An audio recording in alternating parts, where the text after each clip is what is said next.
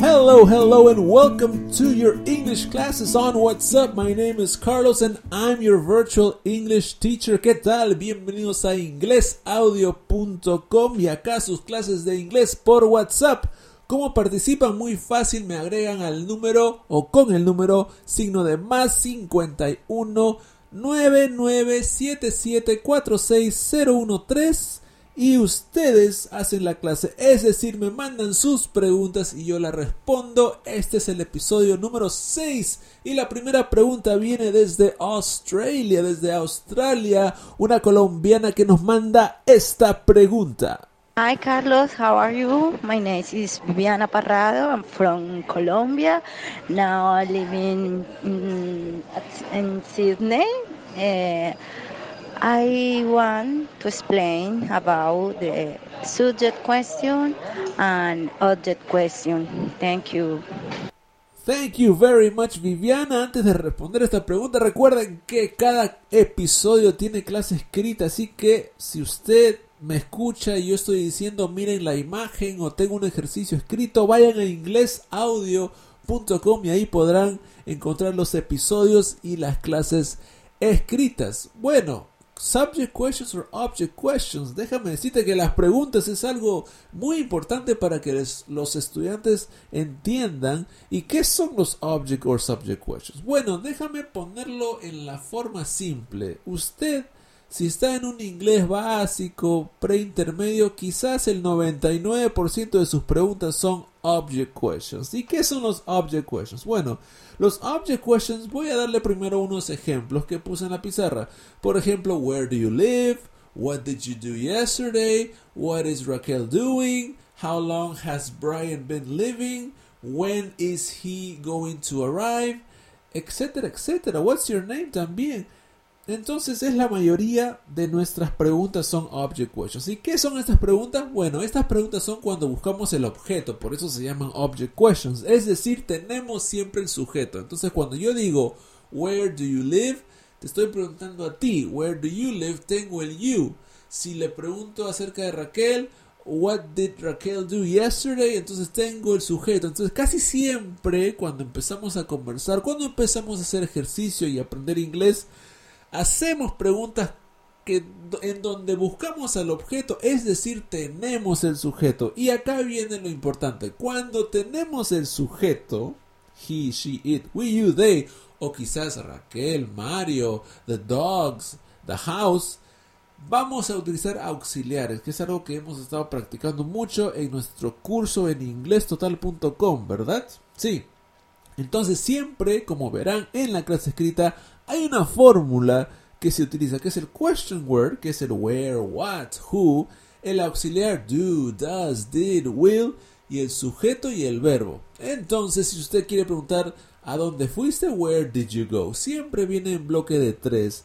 Si yo te pregunto ¿qué vas a hacer mañana? What are you going to do? Siempre el sujeto metido en el medio entre el auxiliar y el verbo. Entonces, esta fórmula te va a servir para absolutamente todas las estructuras, excepto 2, que es el verbo to be en el presente y el pasado, como lo ven en la pantalla. Espero que ustedes estén siguiendo la clase escrita. Entonces, si me quieren preguntar ¿cuál es mi nombre? What's your name? Ahí no hay 3, auxiliar, sujeto y verbo. ¿Ok? Vamos a ver algunos ejemplos más con el verbo to be. Puedo preguntarte ¿cómo te fue el día ayer? How was your day? ¿Cuándo es tu cumpleaños? When is your birthday? ¿De qué se trató la película? What was the movie about? ¿De quién es el lapicero o el lápiz? Whose pen or whose pencil is this? Es decir, como verán, ustedes dirán, profesor, pero estas son casi todas las preguntas que yo he hecho. Sí, es la gran mayoría. Es muy común hacer preguntas de object. Así que para responder a Viviana, object questions es cuando tenemos el sujeto y ahí depende de qué cosa quiero decir, si es pasado, si es presente, si es rutina, si es plan, si queremos, por ejemplo, el present perfect. Bueno, el auxiliar va a cambiar. Do, does, did, have, has, will. Y nótese que con el verbo to be es un poco diferente. Vamos a continuar. Entonces, ¿qué son los subject questions? Bueno, los subject questions son preguntas en donde buscamos al sujeto porque no lo tenemos. Vamos a hacer un ejemplo. Ustedes entran al salón y quieren, a una sala cualquiera, y quieren preguntar ¿quién habla japonés? ¿Ustedes tienen un sujeto o están buscando al sujeto? Están buscando al sujeto porque no saben quién habla, entonces buscan un sujeto. Si ustedes quieren preguntar quién fue al cine ayer, ¿están buscando al sujeto o tienen el sujeto? Están buscando al sujeto, es decir, no tienen un sujeto. Ese sujeto va a estar en la respuesta. Entonces, si yo pregunto Who speaks English? Who speaks Japanese? En mi respuesta diré Brian speaks Japanese. Entonces se encontró al sujeto. ¿Entienden? Esto es los subject questions. Profesor, no es muy común. Bueno, hay frases que son comunes. ¿Se acuerdan de esta frase? Quizás lo han visto en películas. What happened? What happened? ¿Qué pasó? Es una pregunta muy común. O what's happening? What's happening? ¿Qué está pasando? Si es que se da cuenta, what happened, no hay did. No hay did. ¿Por qué? Porque no hay sujeto. Está buscando sujeto. ¿Ok? ¿Quién sabe inglés? Who knows English? ¿Quién vino a clase tarde? Who came to English class or to the English class late? ¿Quién traerá las cervezas? Who will bring the beers? En este caso, siempre viene esta fórmula. La fórmula es muy práctica. Es el sujeto, verbo y el complemento, donde el sujeto es el who, where, what.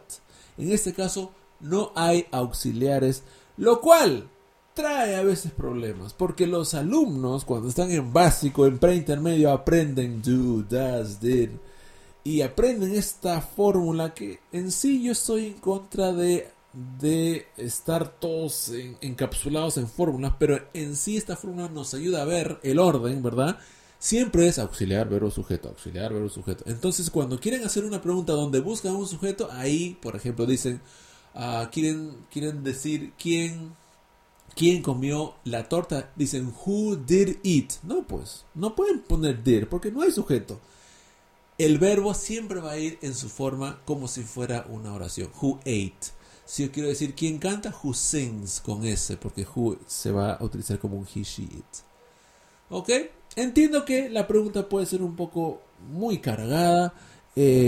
Voy a hacer una clase un poco más con más detalles en inglés total, así que atentos que voy a tocar este tema. Pero para responder Viviana la pregunta en síntesis, object pronouns son cuando tenemos el sujeto y buscamos el objeto, que es la mayoría de nuestras preguntas, pero los subject pronouns es cuando estamos buscando el sujeto y ahí no utilizamos los auxiliares. Espero haberlos podido ayudar. Sé que quizás con el audio no se entienda mucho. Usen la clase escrita y vayamos a la pregunta número 2. Question number 2. Muy buenas noches, profesor Carlos. Mi nombre es Darwin, soy de Caracas, Venezuela. Antes que todo, quiero agradecer esta nueva metodología de estudio y, bueno, muy agradecido por la forma de cómo usted nos enseña el inglés.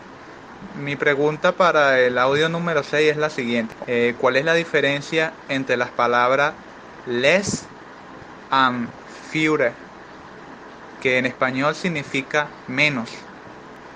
Muchas gracias por todo y bueno, que sigan continuando las clases y cada día tengamos más oportunidades de ir aprendiendo con usted. Saludos. La pregunta 3 es: What's the difference between fewer and less? La diferencia entre fewer y less. Bueno, en sí es fácil responder esto. Fewer and less, como lo dijo, significa menos. Es decir, es lo opuesto a more. More, por ejemplo, si estás con hambre, I want more food. Quiero más comida, ¿verdad? O more chairs, más sillas. Bueno, less and fewer es lo opuesto, solo que fewer es para sustantivos contables. Es decir, sustantivos que tú puedes decir 1 o 2. Por ejemplo, una silla, 2 sillas es un sustantivo contable. Entonces, cuando usamos fewer, lo tenemos que hacer en el plural de los sustantivos contables. Por ejemplo, there are fewer students in my class today. Hay menos estudiantes. Less, por el otro lado, va antes de sustantivos no contables. For example, money no es un sustantivo no contable. Los dólares sí, pero money no. Entonces yo digo, I have less money. There is less time. Hay menos tiempo. Y eso es. Entonces la pregunta número 2 es muy fácil. Fewer and less is the opposite of more, but fewer goes before countable, plural, and less before uncountable. Así que vayamos ahora sí con la última pregunta de este episodio. Buenos días, profesor Carlos.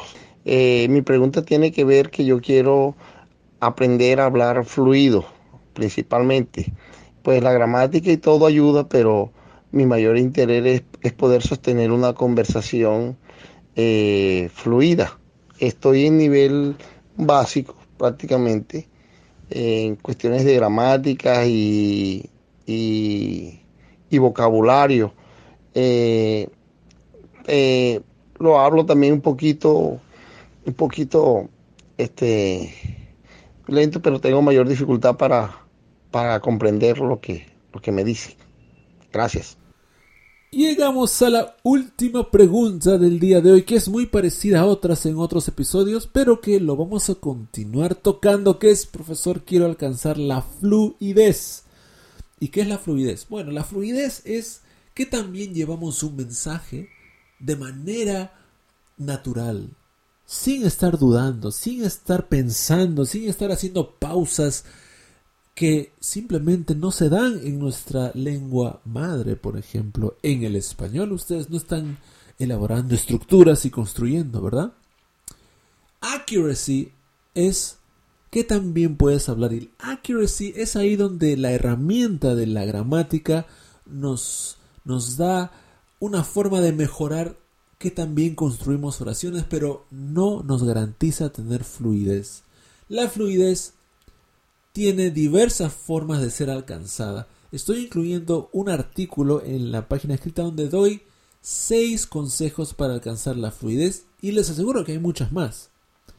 Pero en sí, hoy lo que les quiero decir es recordar la conexión. Conectar. ¿Conectar qué? Conectar contextos. Contextos con diversas situaciones reales. Recuerden que el lenguaje es un vehículo por la cual ustedes, personas, individuos, se comunican con otras personas. Es una conexión que ustedes hacen. Entonces, no es algo que puedan memorizar, que puedan pensar, porque hay cosas que nacen en el momento. Por ejemplo, el lenguaje natural está en su subconsciente. Si usted al hablar inglés está pensando lo que va a decir, entonces el inglés está en su consciente y aún no ha logrado penetrar, meterse a lo más profundo entre las capas de lo que tenemos para poder expresarnos. Aún no está en el fondo. Cuando esté en el fondo, ahí va a ser que comience a salir fluidamente las palabras, las frases, las expresiones. Porque en sí, cuando nosotros conversamos, lo hacemos en bloques. No lo hacemos palabras por palabras. Y lamentablemente cuando hablamos inglés, los estudiantes no lo hablan en bloques, solo hablan palabras por palabras. Y es muy tedioso, es frustrante, no se logra los objetivos de poder hablar de una manera natural. Es por eso que les digo, conéctense. Recuerden que esto no es un curso cualquiera como en las matemáticas. Recuerden que esto no es algo que es 2 más 2 es 4. No, es algo moldeable, es algo, digamos, hasta artístico. Es algo que quizás, por ejemplo, ustedes puedan expresar diferentes situaciones de diversas maneras. Es como cuando cocinas, a veces le echas un poco de esto. Si me preguntan a mí cómo cocino este plato, la verdad que no lo tengo memorizado. Simplemente entro a la cocina y comienzo a hacer, como cuando tocas guitarra.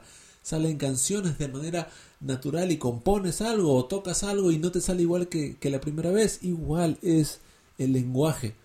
Es una forma de expresarnos y cada persona se expresa de manera distinta. Claro, usamos gramática, usamos vocabulario, pero tiene que ser de manera pasiva.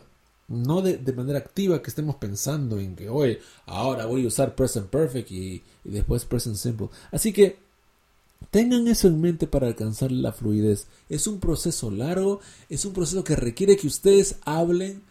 Sé que es difícil, hay personas que no tienen un grupo. Intenten formar grupos, ya sea en sus aulas o en su ciudad. Hay diferentes formas que ustedes pueden conectarse con personas que hablen inglés, porque en realidad esa es la manera que ustedes van a alcanzar la fluidez, cuando tomen el inglés y lo adquieran como parte de su vida y se involucren en ello. Yo enseño inglés ya a más de 20 años, pero estoy involucrado en el inglés, como les he dicho muchas veces. Escucho radio, veo películas, yo sigo deportes.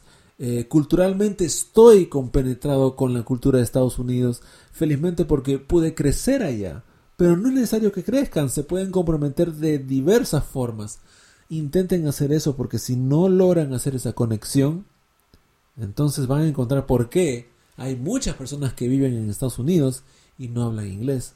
¿Se dan cuenta de eso? Así que, ¿por qué? Porque esas personas quizás nunca se han conectado realmente con el idioma. Así que conéctense.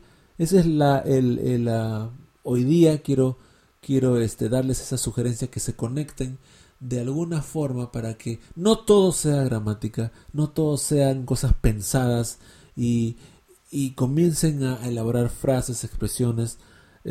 Y voy a darles más consejos, voy a compartir más páginas y quizás más material que les pueda ayudar a que logren lo que estamos diciendo ahora, que es conectarse de una manera y lograr la fluidez. Bueno, no quiero aburrirles más. Así acaba nuestro episodio número 6. Así que nos vemos en el siguiente episodio. Muchas gracias. My name is Carlos. Hemos tenido estas 3 preguntas y nos vemos en el episodio 7. Goodbye.